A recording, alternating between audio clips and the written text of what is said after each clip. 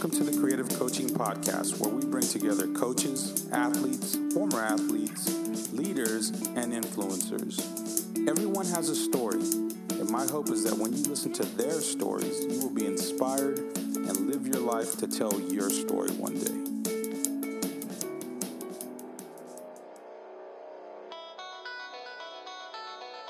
Today's guest is Booker T. Harris. Coach Harris is the head coach at Dominican University of California. We talked to him today about his success as a coach, valuing people within the program, and also the importance of knowing your calling. I hope you enjoy this podcast and you look to get better every day. Welcome to the podcast, Coach. Coach Lopez, thanks for having me this afternoon. I appreciate it. I'm flattered. Yeah, no, man. I really wanted to have you on,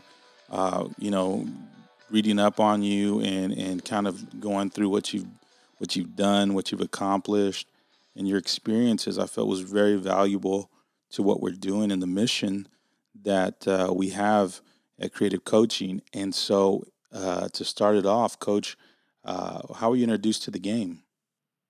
For me, it started,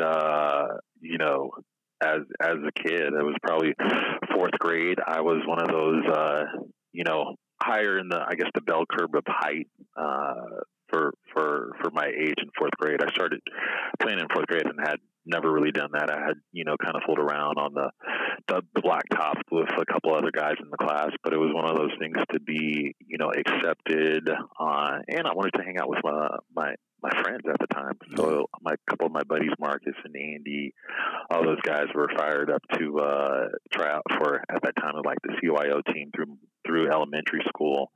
And, I went out and I had no business whatsoever being on that A team. But obviously I think at that point, Coach Nicholas, who was a classmate's father, just picked me A because I was probably a healthy eater from all my mom's home cooking. And then also I was probably, at that time, I wanted to say 5'5", 5'6". I was pretty decent height for a fourth grader. Wow, fourth grader. Whoa. Man, that's a lot of upside. If nowadays, if you were, that height, that age, they'd have some kind of ranking for you, like the 2035 class, you'd be ranked top 10 or something. I was a fairly good athlete at that age, and I was able to walk and chew gum. Although I did trip over my own feet quite a bit. So I was throwing out of shoes. It might have been in a size 8. Yeah. 7 or 8. Wow. And then, unfortunately, it didn't keep on pace with that. So I only wound up topping out at 6'1" with no shoes on. Gotcha. And I'll try to stretch that out a little bit. But it was one of those things. Fell in love with the game. As I got better and more improved in what I did, and I was kind of one of those kids that took it coaching well and real cerebral and had a knack for trying to perfect something at that point in time of my life. And growing up back then, we didn't specialize. If it was football season, I would play football with the rest of the crew out in the park or in the streets. And then when it was baseball season, I was in full baseball mode of trying to throw pitches and trying to be like Ricky Henderson and steal bases and everything that went along with that. Ricky Henderson, man, him, Canseco, McGuire, man, those are the heydays of baseball for me, man. I was a big A's fan back in those days, so I hear you. Right, yeah. So, as a player, Coach, coming out of high school there in San Francisco and then in college, what was your experience like with the game? As we got into high school, it was one of those things where the game. I found out about, competing day out and playing against other good players, not only in the San Francisco Bay Area, that were older than you. So it's one of those things with the game, you were constantly pushed and forced to, kind of hold your own. I remember growing up and playing in leagues out in Bushrod Park over in Oakland at the time. My dad would make that commute across the bridge from San Francisco, and we'd go there, or we'd go to the rec center out in Ocean View and play against older guys who had played college or were coming back from overseas. And that transition from high school to college where you see improvement, at a extremely high level and quick. And then it's also, the reality from when you're kind of like a big fish in a small pond, and then you move up a level, seeing how everybody else is kind of in that same, boat as you. And it's one of those things where how do you know your worth sort of sense, and how do you keep on progressing and getting better? And that's where, I kind of established and fed off my parents' work ethic. Like my mom was a daycare provider, and then my dad worked for the Oakland Army base at the time, and just seeing how I could remember, I don't remember them taking days off when they were sick. So it was one of those things that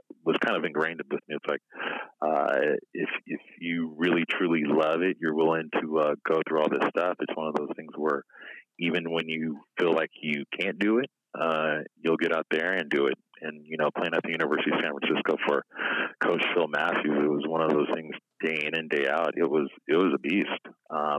As far as the intensity and how hard we played in practice, it was eye-opening because it made me realize, day in and day out, there was a lot more in you than you think, and you wound up being exhausted, and then promising yourself, oh man, I think that's it. I might have to coast the next couple of days, and then you couldn't do that with him, and it's one of those things where, ironically, you found out it's like, man, I can't do this. And it's one of those things, today I try to carry over to my young men, like pouring out every bit of energy that you have in that condensed 2 hours of practice, day in and day out, and then realizing the next day when you're blessed to wake up and step back in that gym, you know what, you've recharged and there's still more in you. Yeah.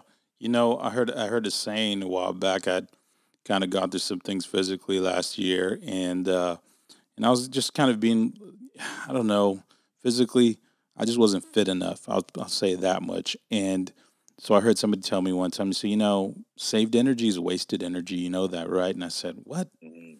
It changed my whole paradigm about being active, my energy levels, what I thought I was saving my energy for. And I'm not a battery, even though I do have some sort of we talk about recharging your battery.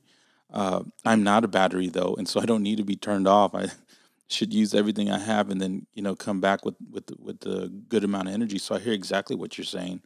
And I'll say that too, one of those things, and I put it together like the body does what the body does. And, being, so intricate with how it performs, and it's amazing what happens. And like you said, I'm with you there on Coach Lopez. I am far above my playing weight. I wish at some point in time I probably weighed this much. I probably would have been a lot stronger. Yeah, I hear you on that. So yeah, man, I go through those. I went through that, and now my players are better because I know that. I feel that way. I feel like I bring more to the table now instead of taking things off the table and eating them.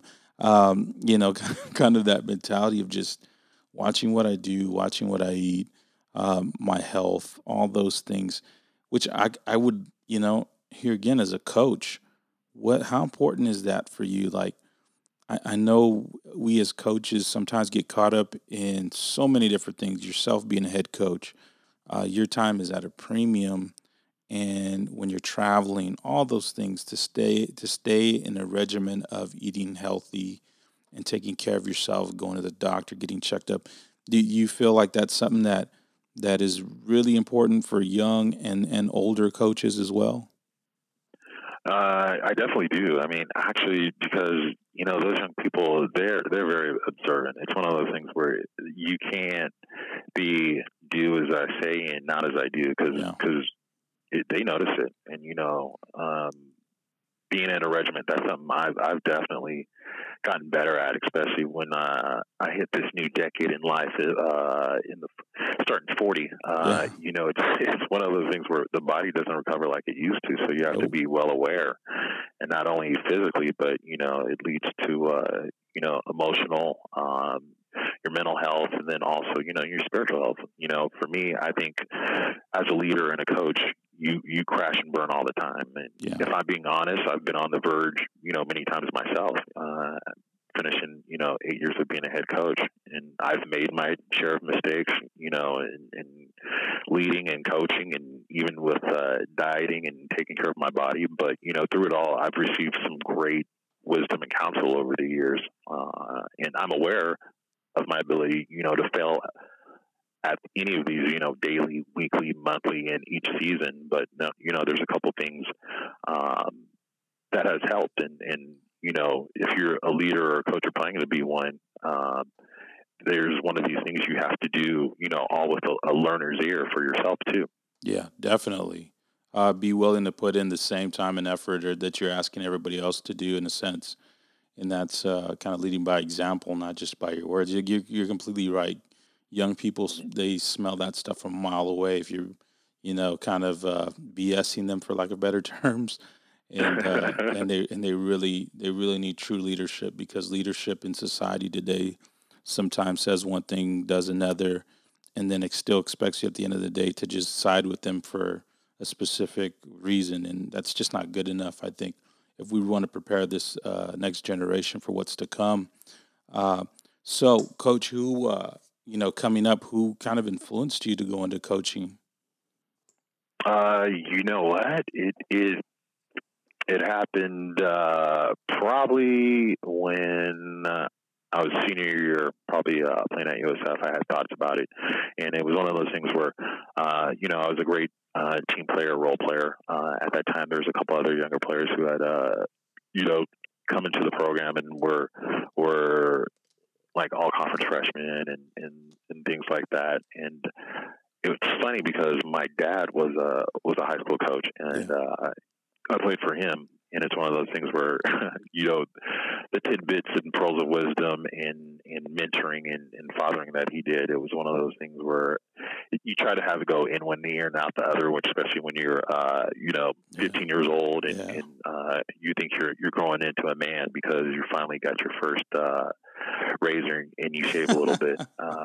But I'd say it's one of those things that it kind of just came to fruition in a sense, because I found myself, as a senior, being in the program that long, like I was able to talk to teammates, encourage them, and then also be like, oh, on that time when I got this feeling, you didn't square up, face up, and step through and rip through that. So that, and then not being really aware, but when you're a player and you're working those youth camps as a kid, when you get your own station or teams, you find yourself, in that teaching and coaching mode, and it's one of those things where it kind of carried over for me, especially when I was done playing and getting ready to figure out what I was going to do. I had an ACL that I was about to get repaired, so I was had no clue what my next step was. So it was one of those things where I enrolled, to get my master's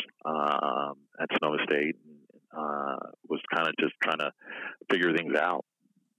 Yeah, that's something that, an injury, something like that kind of brings you back down to earth, in a sense. And not to say you weren't humbled or you were humbled by it, or whatever the case may be. You get introspective, and you kind of want to, what's the meaning of this? The questions come out, but it also helps you to find your path sometimes. And I think that's very key for us is to help young people do that. But us as adults, when did we learn the path we were supposed to take, and how did we learn it? And when can we? Yeah, and go ahead.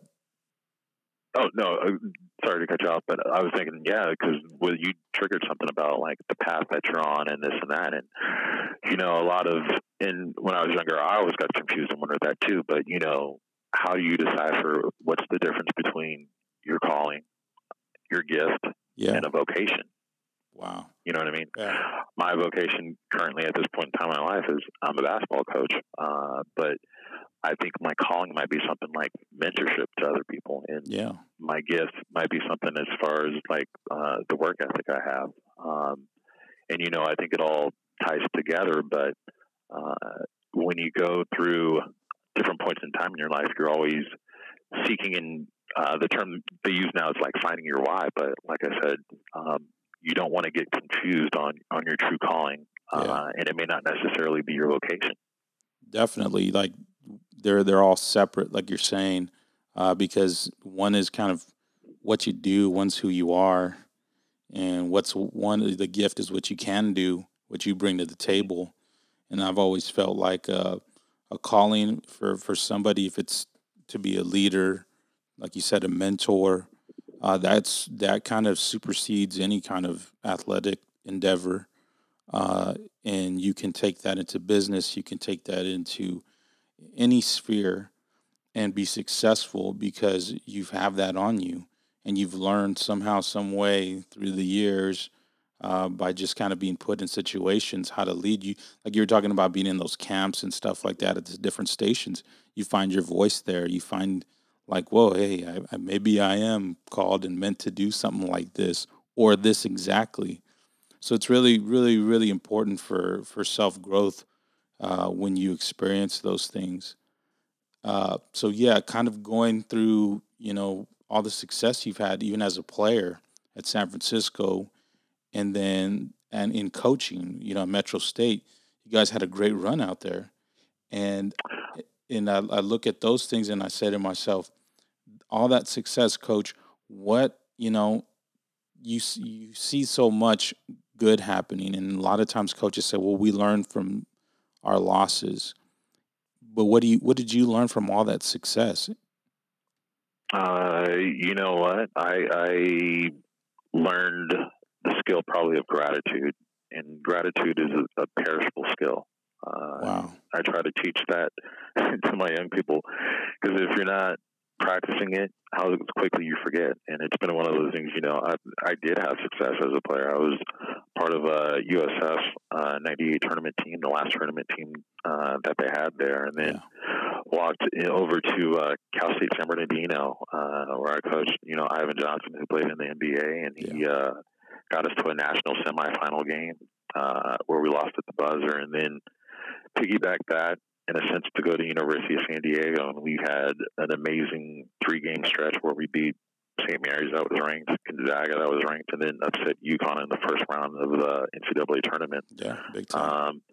And then, like you said, went to Metro State and won RMAC conference tournaments and got NCAA runs. And it was one of those things where I realize now, when you go through it and you may, quote unquote, not have the success that you're happening, that, just the gratitude of being able to wake up another day and try to achieve that goal. And, also recognize, the values that you learned that trigger long-term success.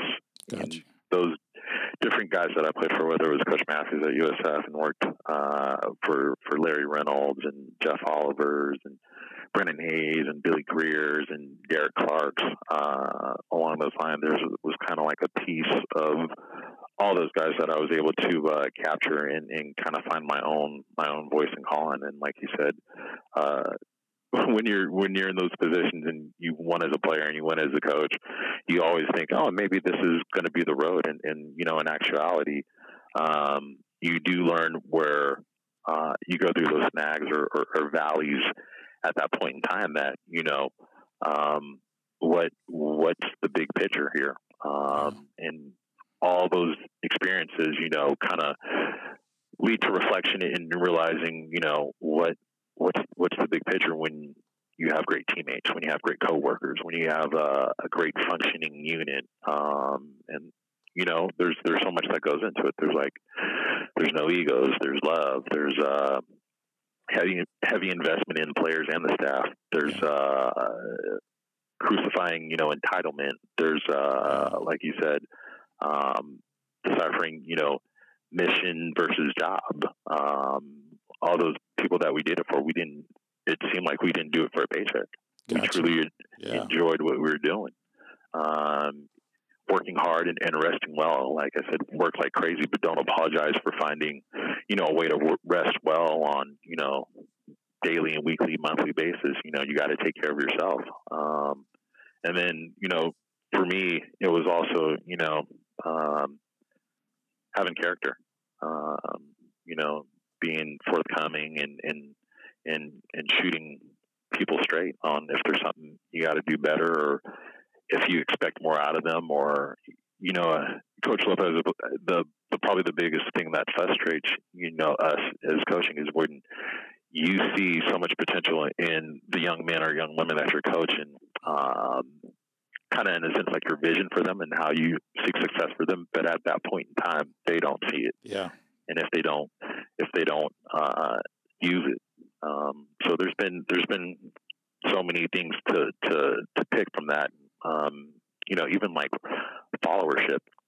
Even now as a head coach, working for an athletic director, even if you're a leader, you still got to act and talk like those that are around you. The higher you're up in that position, the harder it is for you to follow leaders. And growing up, you play that game like follow the leader. And then when you enter adulthood, it's like, blaze your own path and do this.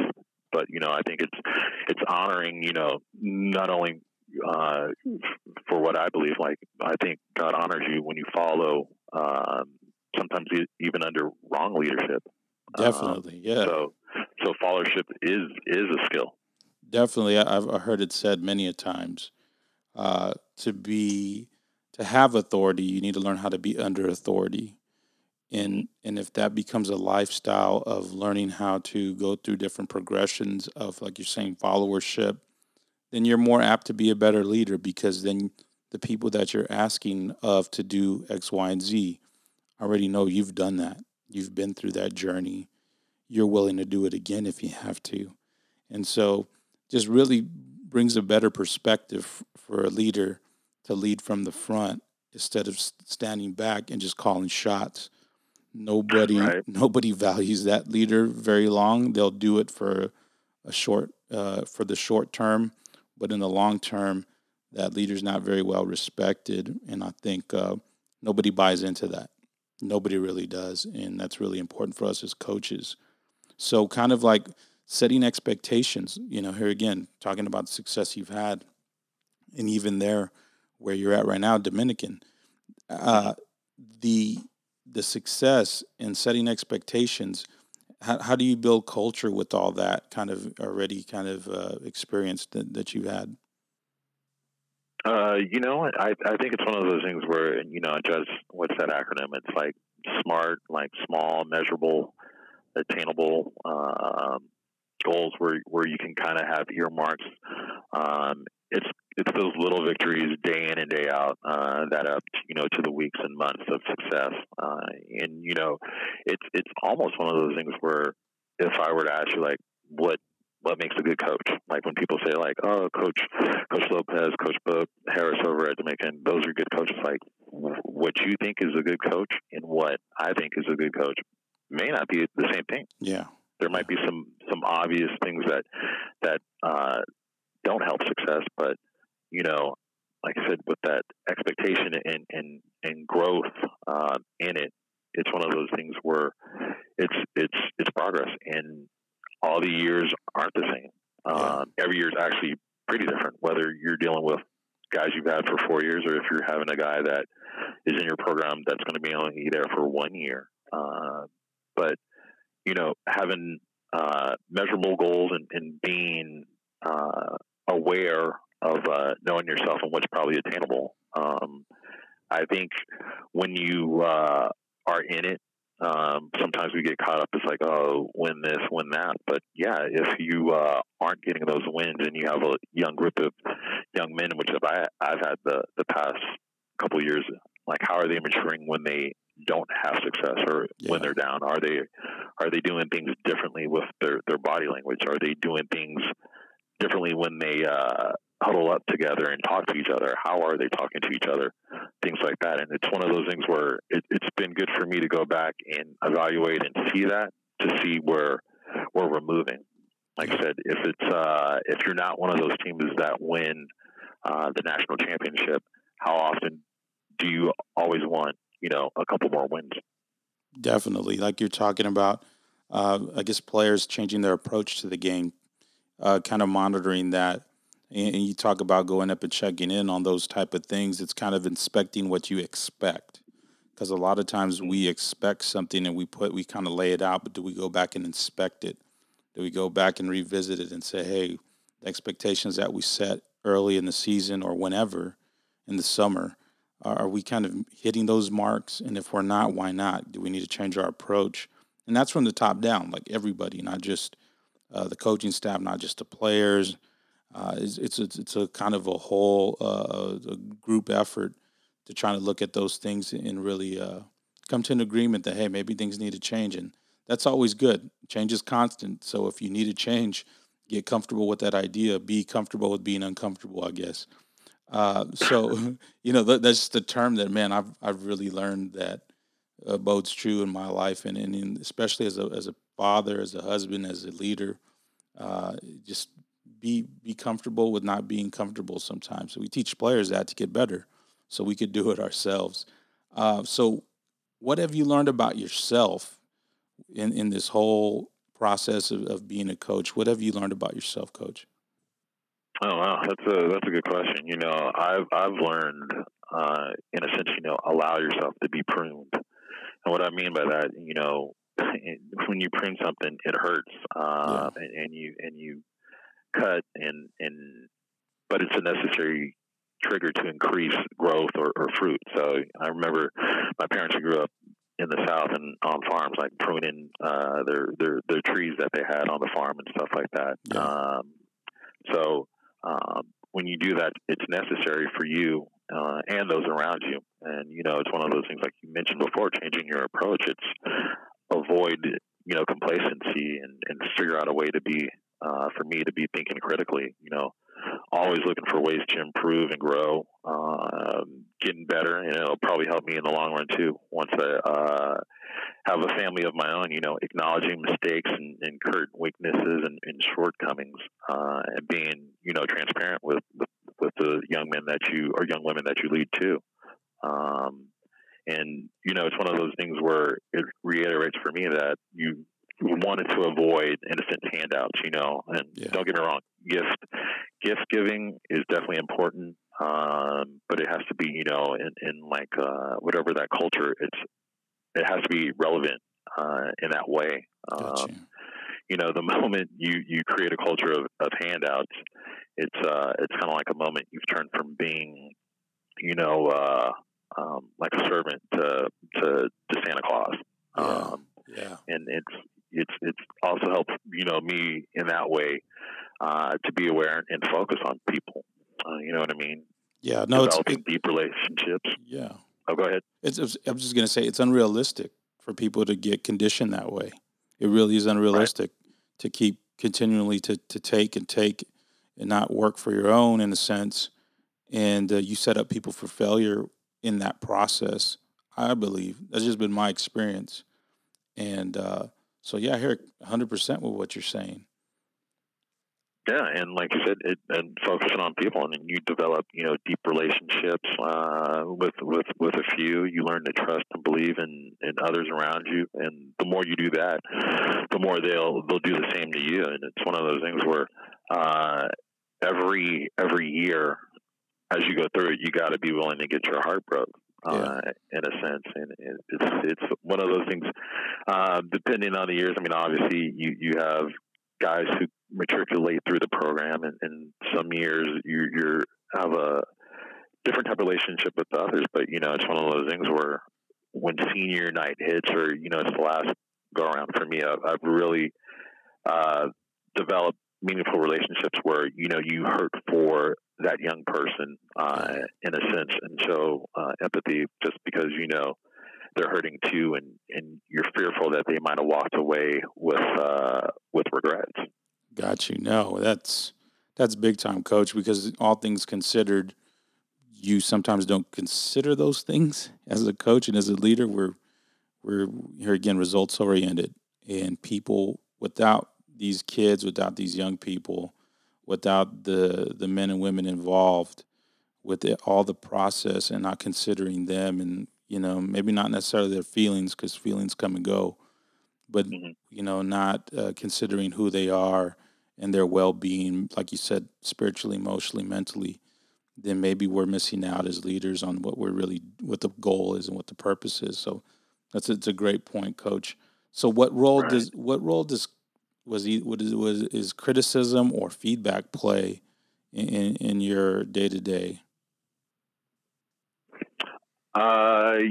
I think, like you said, feedback, if it's open and it's honest, people definitely appreciate that. Yeah. And the thing about leadership, I've heard the term, people say leadership, it's all about influence. And I know that's one of your hashtags, I think, on your Twitter page. Uh-huh. And when you influence, you can influence either good or for bad reasons, and how definitely. you approach that correction, as I call it. It's one of those things where you have to have a good relationship before that, because off the gate, if you just come criticizing and correcting, you're going to get tuned out. And it's one of those things where people have said it before, I think on the podcast too, that the more they know you care, the easier it is to influence, just because of that relationship. And it allows you, to invest heavily in them, and you do all you can to, train them, empower them, and then at the end of the day, release them and as they commence on and graduate, to take responsibility and other leadership positions that you would have never thought. Yeah, I like what you said about correction, because most of us aren't good with that, because we may feel like, well, I know what I'm doing, but inside there's this, like you talked about, discerning where people are coming from and how they're trying to approach you. And like you said, if the feedback is open, then the correction feels good and it tastes good, because we know we need to correct it. And I feel like that's, here again, the followership, being under authority. All those concepts are really key, because we're chastised sometimes whether we like it or not. And it's always best to humble ourselves, just kind of like the way we're told to do, as opposed to something coming along and humbling us. That's not a good feeling whatsoever. So I think those are really key concepts, Coach. So, right. So talking about some of the things that humble us, what do you, throughout your coaching career, what have you sacrificed, and what do you sacrifice as today to do what you do? Sacrifice. It depends on your outlook or your approach. Okay. I mean, there's things that you do have to say no to in order to be around the team more, to be around those guys more, and have an impact. And it's one of those things you have to understand. Like, no matter what it is in life, it's going to cost you. It's going to cost you something. Yeah. Whether it's your time, whether it's money, whether it's relationships with others, in a sense. But for me, I'd say probably the biggest sacrifice I've made is being, moldable. Wow. In a sense. And what I mean by that is, like, we've talked about this before, earlier, about, your calling and what are you doing? There's some things that you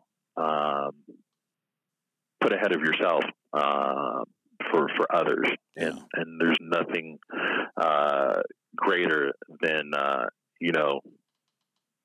doing that.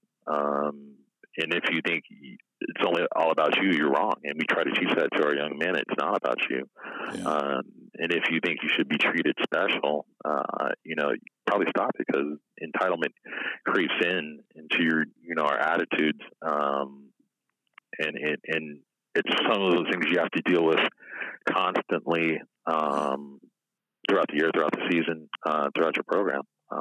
So sacrificing for me, there's been opportunities where I've had to, pack up and move. Like you mentioned before, a little bit of my path. Like, it's one of those things where I wasn't married at the time, or might have been, dating somebody where all of a sudden there's an opportunity to move to Colorado, and it's one of those things where you pick up and go, or vice versa. So not only do you sacrifice, but there's family. Like, starting out as a young assistant, I made nothing. Yeah. And then I made peanuts. I got you. But it's one of those things where I had a great, family structure with my parents and my brother, who's also a junior college coach, and at the time with my sister, where if it was one of those things where I did need help financially or uplifting in spirits, just because things were tough and I didn't know when, quote unquote, my opportunity would come, they were there for me. Yeah. So it always kind of made it go back full circle about like how great it is to sacrifice and serve others. Yeah, no, the sacrifices we make, and like you said, counting. Yeah, I think about always count the cost.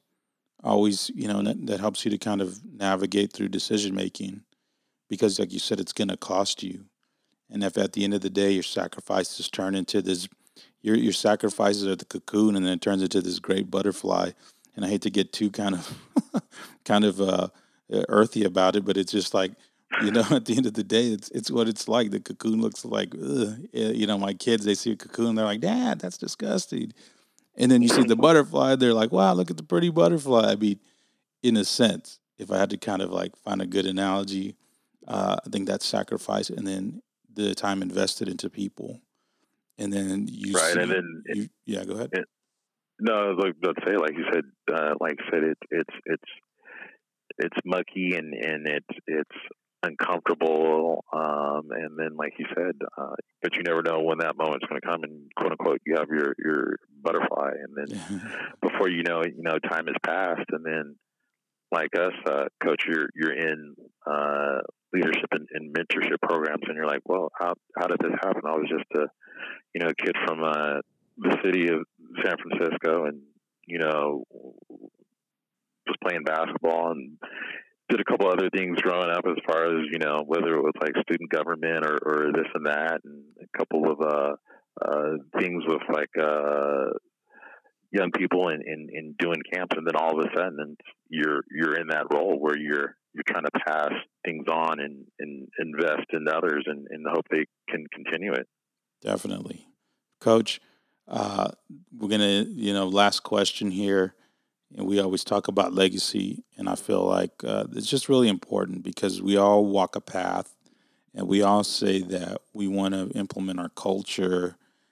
We want to lead a certain way. But if we're not being mindful of how we're doing it each day and considering others while we're doing it, we can leave a pretty either bad legacy or a great one. What would you want your legacy to be when your career's over? Oh, that's I probably should have been prepared for this, listening to you should have known better, man. I should have known better, but it's one of those things. Legacy. It's do you leave it better than it was before? And it's one of those things for me. Going through a situation where I lost a sibling. Wow. And they had great accolades, you know what I mean? But people always remembered how my sister made them feel and hanging out with that person. And, it's one of those things where, don't get me wrong, I'm hoping and praying, and Lord willing, I'll accumulate a little more wins in my career before I'm done. But, at the end of the day, I've heard someone say, like, on when you read your eulogy, is it really going to have all that stuff on there? Or if that's really going to be on the gravestone? Yeah. So I'd say my legacy is that, I was able to,